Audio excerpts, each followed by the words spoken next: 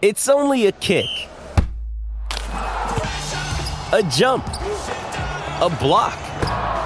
It's only a serve. It's only a tackle, a run. It's only for the fans. After all, it's only pressure. You got this. Adidas. He's quick, he's putted brilliantly all week. Can he nudge another one in? Tricky. This to win. How about that from Ryan Fox? A gold star performance from the New Zealander. He's a Rolex Series winner. He's the BMW PGA champion. And he's done it with a birdie at the last and a closing 67. It is the biggest win of his career, no doubt about that. Well, it can be a strange game, golf, because despite having never clicked at Wentworth previously, in fact, his performances have been pretty poor. Ryan Fox got the last laugh, as you just heard there, the last of his 98 putts at the BMW Championship over the weekend. Best win, yes, of his career. It was a win that means he calls the shots from here and means his PGA Tour dream is realised as another crack at Augusta National for next year's Masters comes to fruition as well. Notably, he beat the entire Ryder Cup team from Europe. And although a lot of the big guns played well and sharpened their tools, there were a couple of performances that we need to take a close look at as the iconic event is right on the doorstep. David Bieleski, of course, is our man at Deep Dive Golf on Twitter. You can check out his full set of tips there each week. But last week, for us three, for free, was very successful. David, good morning to you. A pretty good week all round. Morning, Silly. I mean, I just got goosebumps just listening to that radio replay of Foxy making that final putt. I mean, what an awesome performance from him. I think we can all be very, very proud of the effort that he put in. Incredible, really. So, as I mentioned, his record at Wentworth was far from flash. What was so damn good? I mean, 98 putts, that's not many for 4 rounds of golf, is it? No, I mean, look, he putted the lights out, and that's the first thing. We spoke about him last week, and I said, look, I don't think he's out of contention whatsoever.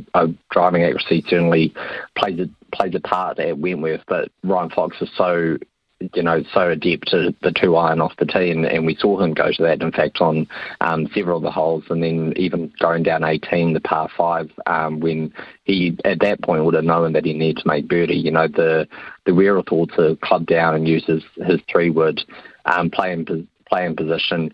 I think probably a bit of adrenaline went through the fairway in the rough and managed to thread the 2 bunkers, and at that point to then make the strategic decision to lay up, knowing that you've got that ridge on 18 that feeds and funnels down to the hole and gives yourself a pretty straight putt, was pretty impressive, I think. You know, when you think of the names that were right behind him breathing down his neck, you know, John Rahm, Aaron Rai, he could see was going to go for the green in 2 and very, very nearly made the eagle putt, which would have forced a playoff in the end. Toro Hatton was right there. I mean, you know, these aren't small names in golf. Like, this is the best of the best in the world of golf, and Foxy just kept his calm the whole way through, and it was interesting for me because it was a moment of reflection in some ways to his DP World Tour victory last year at Ras Al Khaimah, where he had a huge lead and he looked really shaky down the stretch, and he managed to pull it back. And it's a different golfer now that we've seen. He looks so comfortable in those pressure moments. I think we're in for a very exciting 2024 for Ryan Fox. I think we are, and he now can, I guess, sit down and map out pretty much that. He knows he's going to the 4 majors. He knows he goes back to Augusta.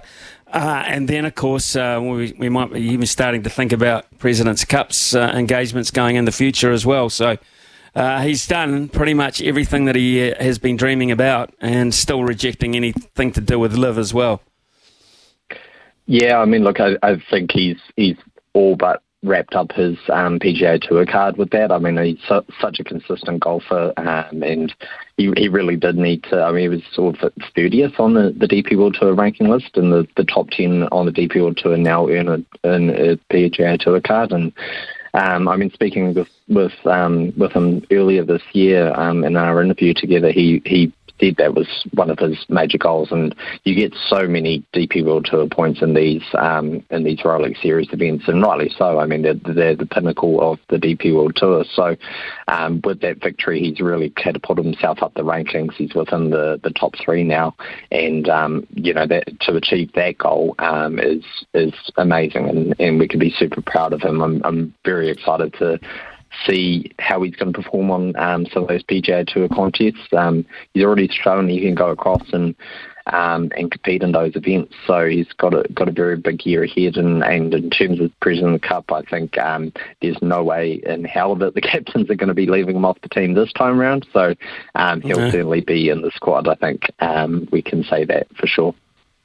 Okay, so he's lining up again this week, I understand, at Le Golf National for the French Open. Tell us a wee bit about this field and this golf course in particular. How does it compare to Wentworth, for instance?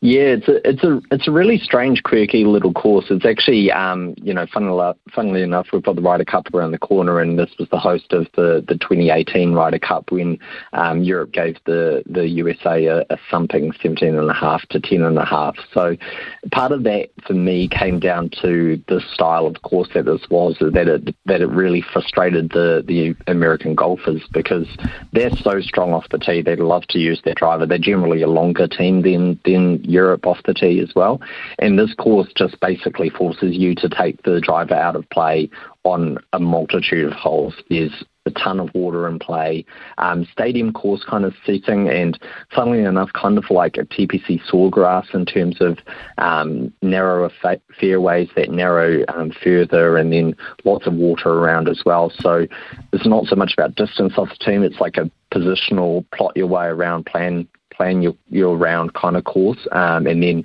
a lead approach play really makes a big difference around here as well. So you'll barely hit any drivers in your round, and yeah, it's just a very, very quirky little course. You've got a lot of comps to Celtic Manor.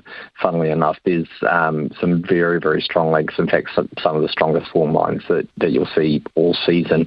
So I mean, Graham McDowell, Alex Noren, Tongchai JD, they've won at both of those golf courses at Celtic Manor and Le Golf National.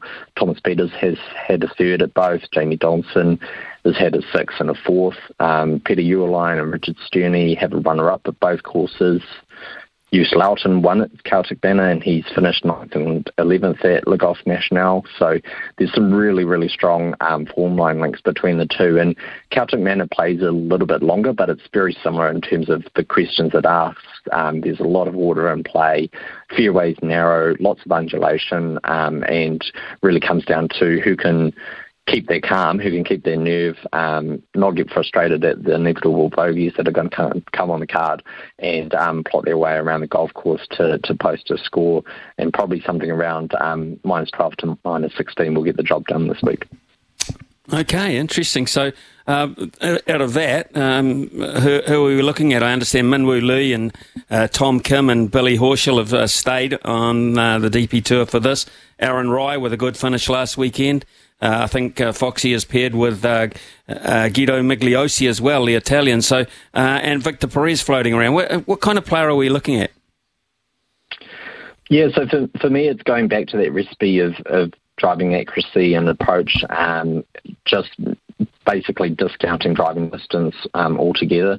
It was a bit interesting with this tournament because it moved from summer to October, and in the last two editions, sort of as it entered autumn time for Europe, we saw a couple of longer drivers actually win here, and it started to actually make me question whether that was now going to be the way that this course played. But it's been such a dry, hot summer in Europe that it's really firm and fast out there now on this course, and I think that we can say that it's going to revert basically to historically the way it's played, which is finding those fairways and hitting those approach shots.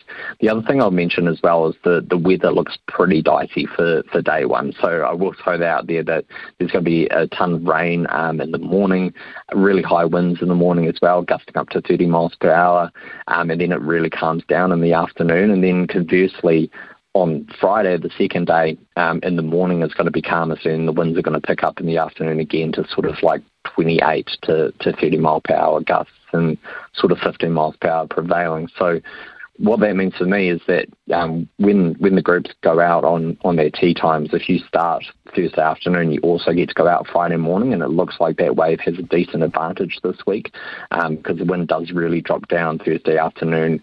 You've got a lot of rain in the morning, so it should be soft. And then Friday morning as well, if there's going to be any moisture left in the ground, it will be there Friday morning. But then it's windy, the sun's out, so it's going to dry out very quickly, and there's not been much rain in the region either. So those who are going out Thursday afternoon and then conversely in round 2 starting Friday morning, I think will have a decent weather edge. So unfortunately, that means Ryan Fox for me is in the wrong wave, Tom Kim's in the wrong wave, Aaron Rye's in the wrong wave, and I'd rather be looking at someone who's going off Thursday afternoon in my selections. Okay, we better ask you if you're willing to the 3 for free this week. Have you got any lined up? Yeah, of course. Yep. Has Louis got his pen sharpened? He's poised. Question. He's poised. He's ready. Absolutely poised. Right. Yeah, he's there. Good man. So for me, going out those afternoon tee times, Adrian Otegi, you can get him at 40-1. Funnily enough, these all come in the same group, and that wasn't done on purpose. These were selected prior to the tee times being released. So Adrian Otegi, 40-1, you can find him. So very accurate golfer. He's got an excellent record here, played very well, and course history does tend to be very sticky on this course as well. So if you've played well here previously, you tend to play well again, and if you've hated the place, you're probably in for a tougher week. Connor Syme is probably my favourite bet this week at 50-1. He had a really excellent week last week on approach. He was third in the field on approach around Wentworth, and he's just in excellent form. He's right bang in form, and he had an oddly quiet week on the putting greens, and that generally means we're going to expect some regression fairly soon after that. And a long shot, we know you love a long shot, Smithy. I'll give you Callum Shinkwin. You get him at 100-1 or on a top 20 at $4.75.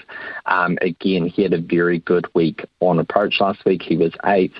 Not typically a course that he's played all that well with, but what we've seen with Shinkwin as well is he's when he's on with his irons, he tends to carry that form for a few tournaments and then drop off the planet. And he's done this on several occasions throughout his career where he'll miss a ton of cuts, suddenly he finds his approach play, and then he'll rattle off like a 6th or 7th. And then he actually won this year at Celtic Manor as well, which is that course that has those strong links to here across the form line. So for me, having been the previous or the latest winner at Celtic Manor, 7th last week at the BMW PGA Championship, he was one of the best in the field on approach, and you're getting him at triple figure odds. That's far too juicy for me to resist. So Callum Shinkwin, $100 or a top 20, you can get at $4.75.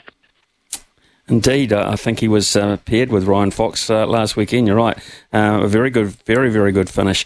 Okay, so we've got the Solheim Cup and women's team golf this week, and then we follow that up straight away with the Ryder Cup. And have you had a thought in terms of a team bet here or a margin bet?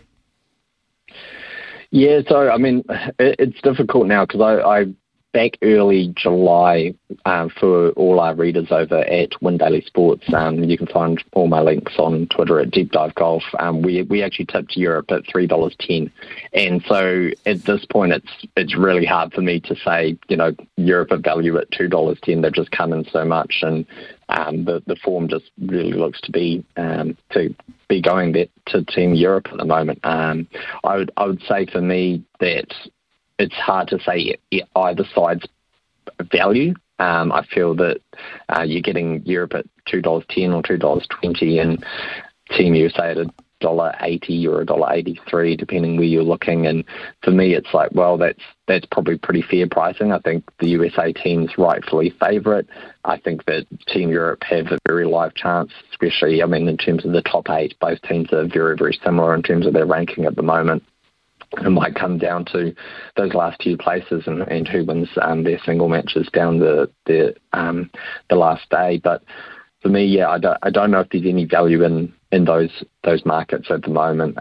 But my lean is Europe, just as it has been since July. So if you were compelled to go and put a fiver on it, that would be the way I'd be leaning. But hard for me to say $2.20 value when we got $3.10 a couple of months ago. Fair enough. As always, David, thanks so much for hopping in on a Thursday for us to give us a real opportunity to cash in on your knowledge. Deep Dive Golf on Twitter, folks. That's where you'll find David Bieleski. All the very best, my friend, over the weekend, and I hope it cashes in nicely for you. Cheers, Smithy, and enjoy the cricket when you get over there too. I'm sure it's going to be fantastic. It's going to be an experience, I can promise you that. David, thank you so much. I only hope they've got coverage of the Ryder Cup on when I get there. That'll be good. Cheers, man. Cheers, mate. Thanks again. It's 11:18 here on SENZ. Do you know if the Solheim Cup is on TV this week? I would be absolutely dismayed if it is not. Absolutely dismayed. I mean, it is the pinnacle of teams women's golf. It is highly competitive. It's a top level of golf between the United States and Europe. And I would be very, very surprised and quite miffed, actually, if it's not on this weekend. So check out your Sky Guides. I would suggest around Channel 54, or they might even, or 56, they might even have a specific channel, 56, or maybe a specific channel dedicated to that fantastic women's golf event, the Solheim Cup.